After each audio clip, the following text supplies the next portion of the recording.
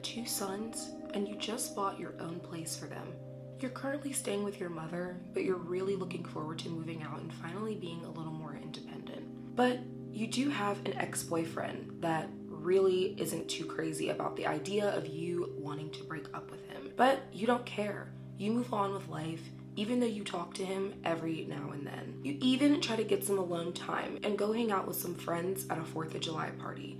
But little do you know, on the way back from that party, you will never make it home.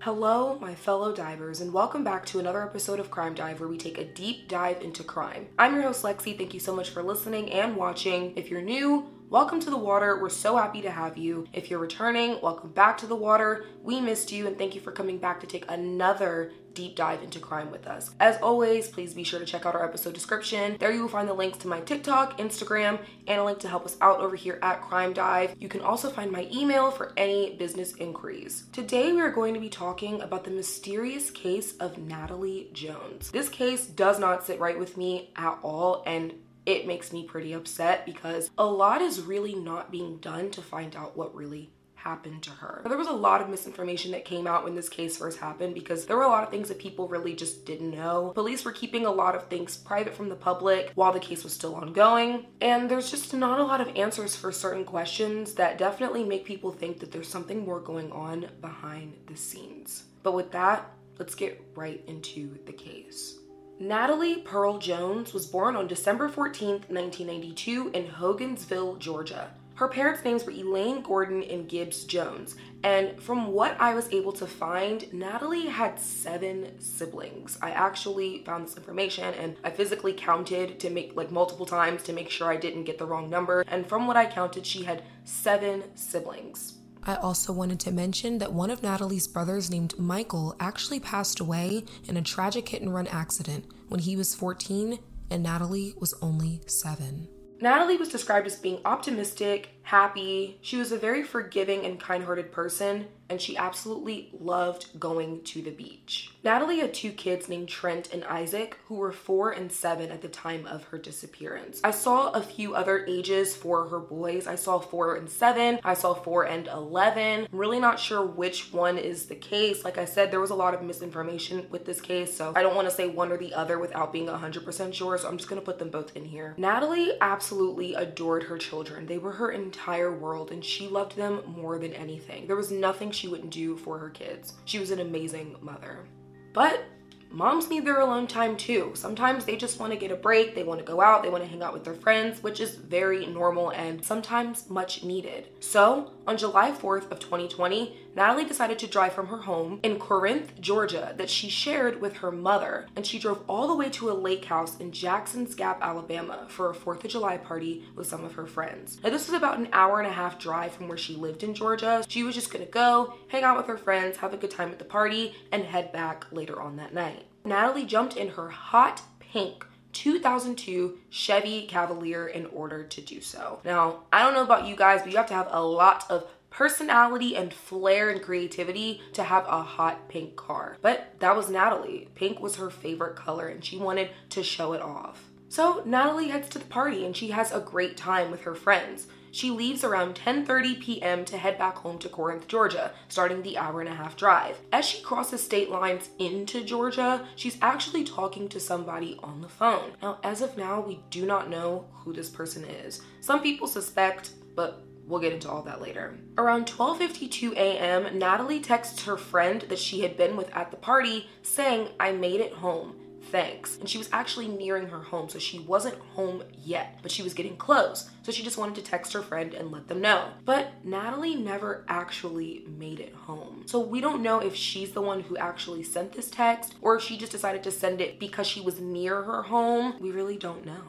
Come to find out, nobody had heard or seen from Natalie since she left Jackson's Gap, Alabama, and the person that she was on the phone with as she was nearing home. No one knew where she was. Her family got pretty concerned and they decided to report her missing. I also wanted to add that Natalie's phone, Apple Watch, and sunglasses all went missing the same time she did. Police began searching for Natalie and they found that her cell phone pinged at 5:15 a.m. in Ephesus, Georgia, and that was the last time that she had any activity on her phone. Ephesus, Georgia is actually on the opposite side of Heard County where her home was. Police were like, was she taken there? Did she drive there? Was she headed on her way home from Alabama and she just didn't make it past this town? No one really knew.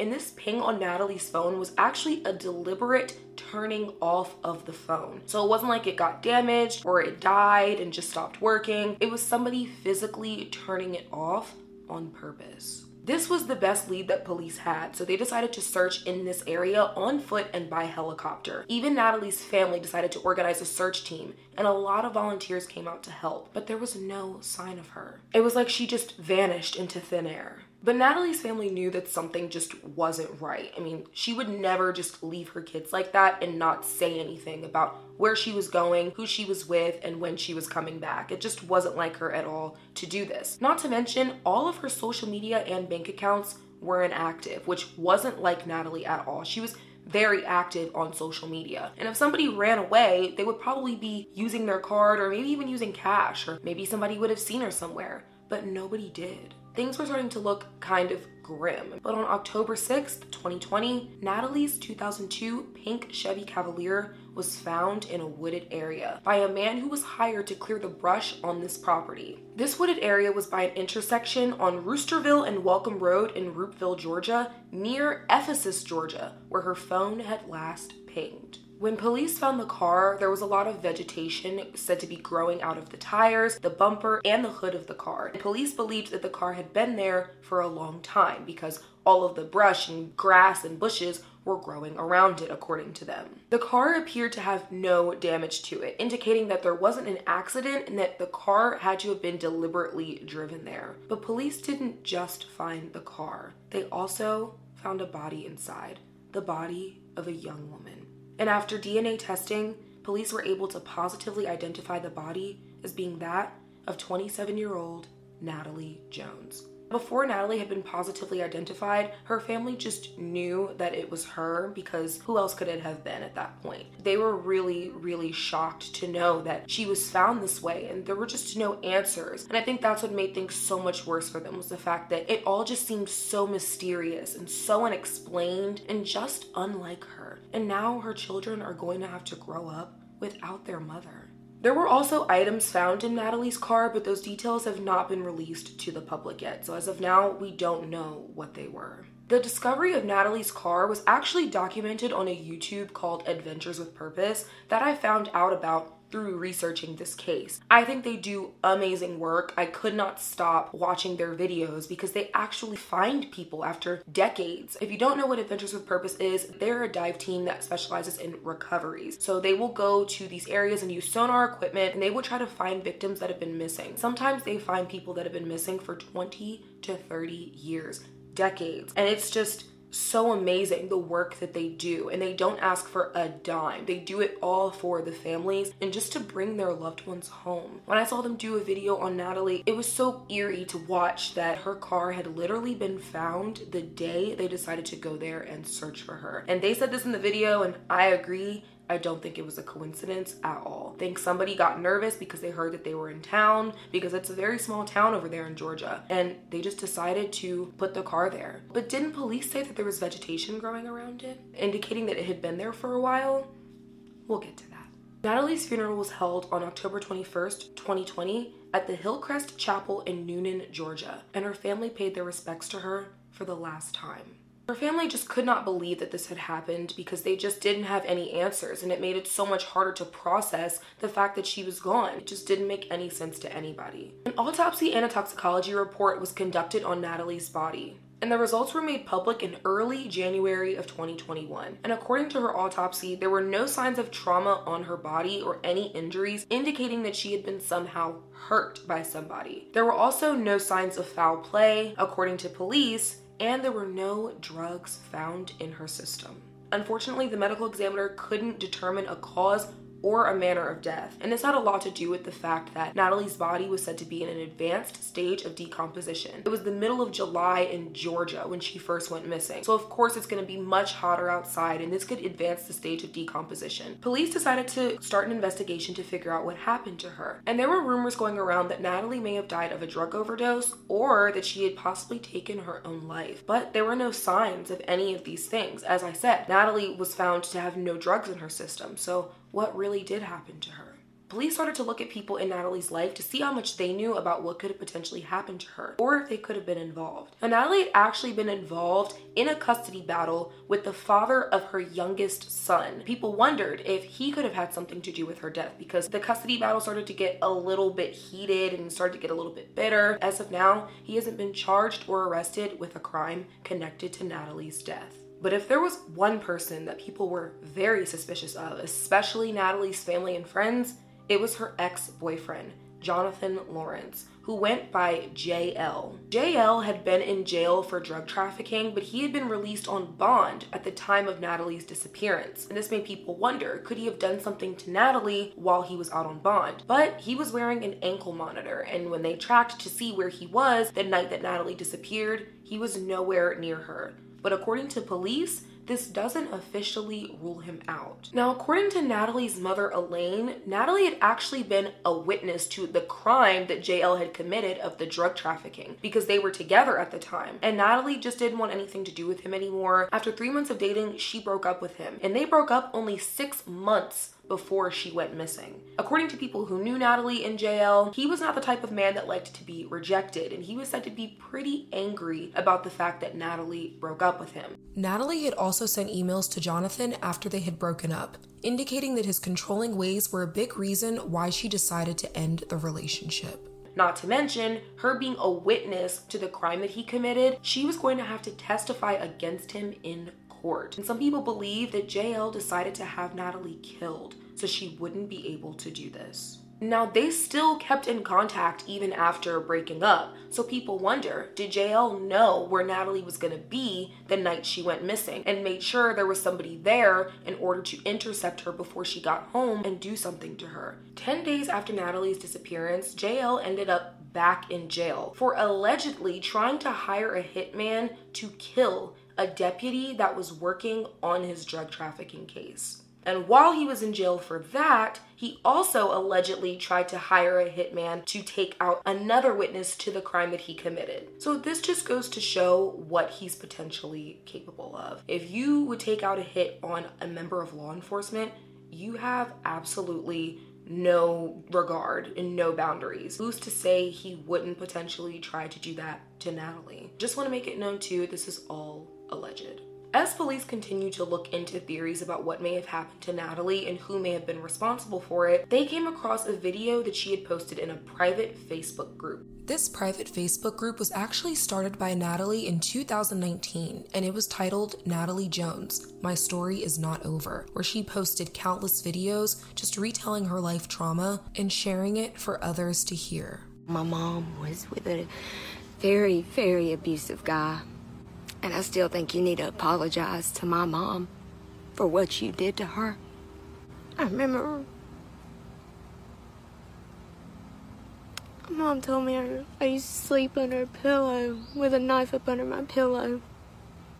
I'd come home, there'd be holes in the wall. You would tell me to leave. In this private Facebook group, Natalie had posted a video where she was sharing a story of sexual trauma that she had experienced. And she did in fact name the man who took advantage of her. That is the only reason why I'm sharing my stories, because I'm hoping to help somebody along the way to not give up no matter what.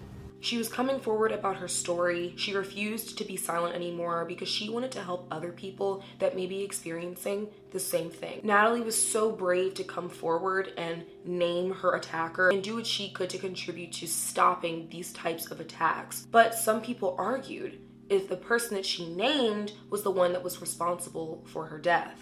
She exposed him to the public. They wondered if the person was angry enough to do something to Natalie because they were mad at the fact that she had exposed him. It's also come out that the person that Natalie named as her attacker was actually said to be a police officer from a neighboring county. The Heard County Sheriff's Department has been facing a lot of backlash for what a lot of people believe is corruption. They just felt like police were not doing enough to investigate Natalie's case, and they think that a lot of this had to do with the fact that JL, Natalie's ex-boyfriend, had personal ties to the police department. So I'm gonna make this connection here, and I really want you to try to follow it. JL's attorney was married to the sister of a governor's wife.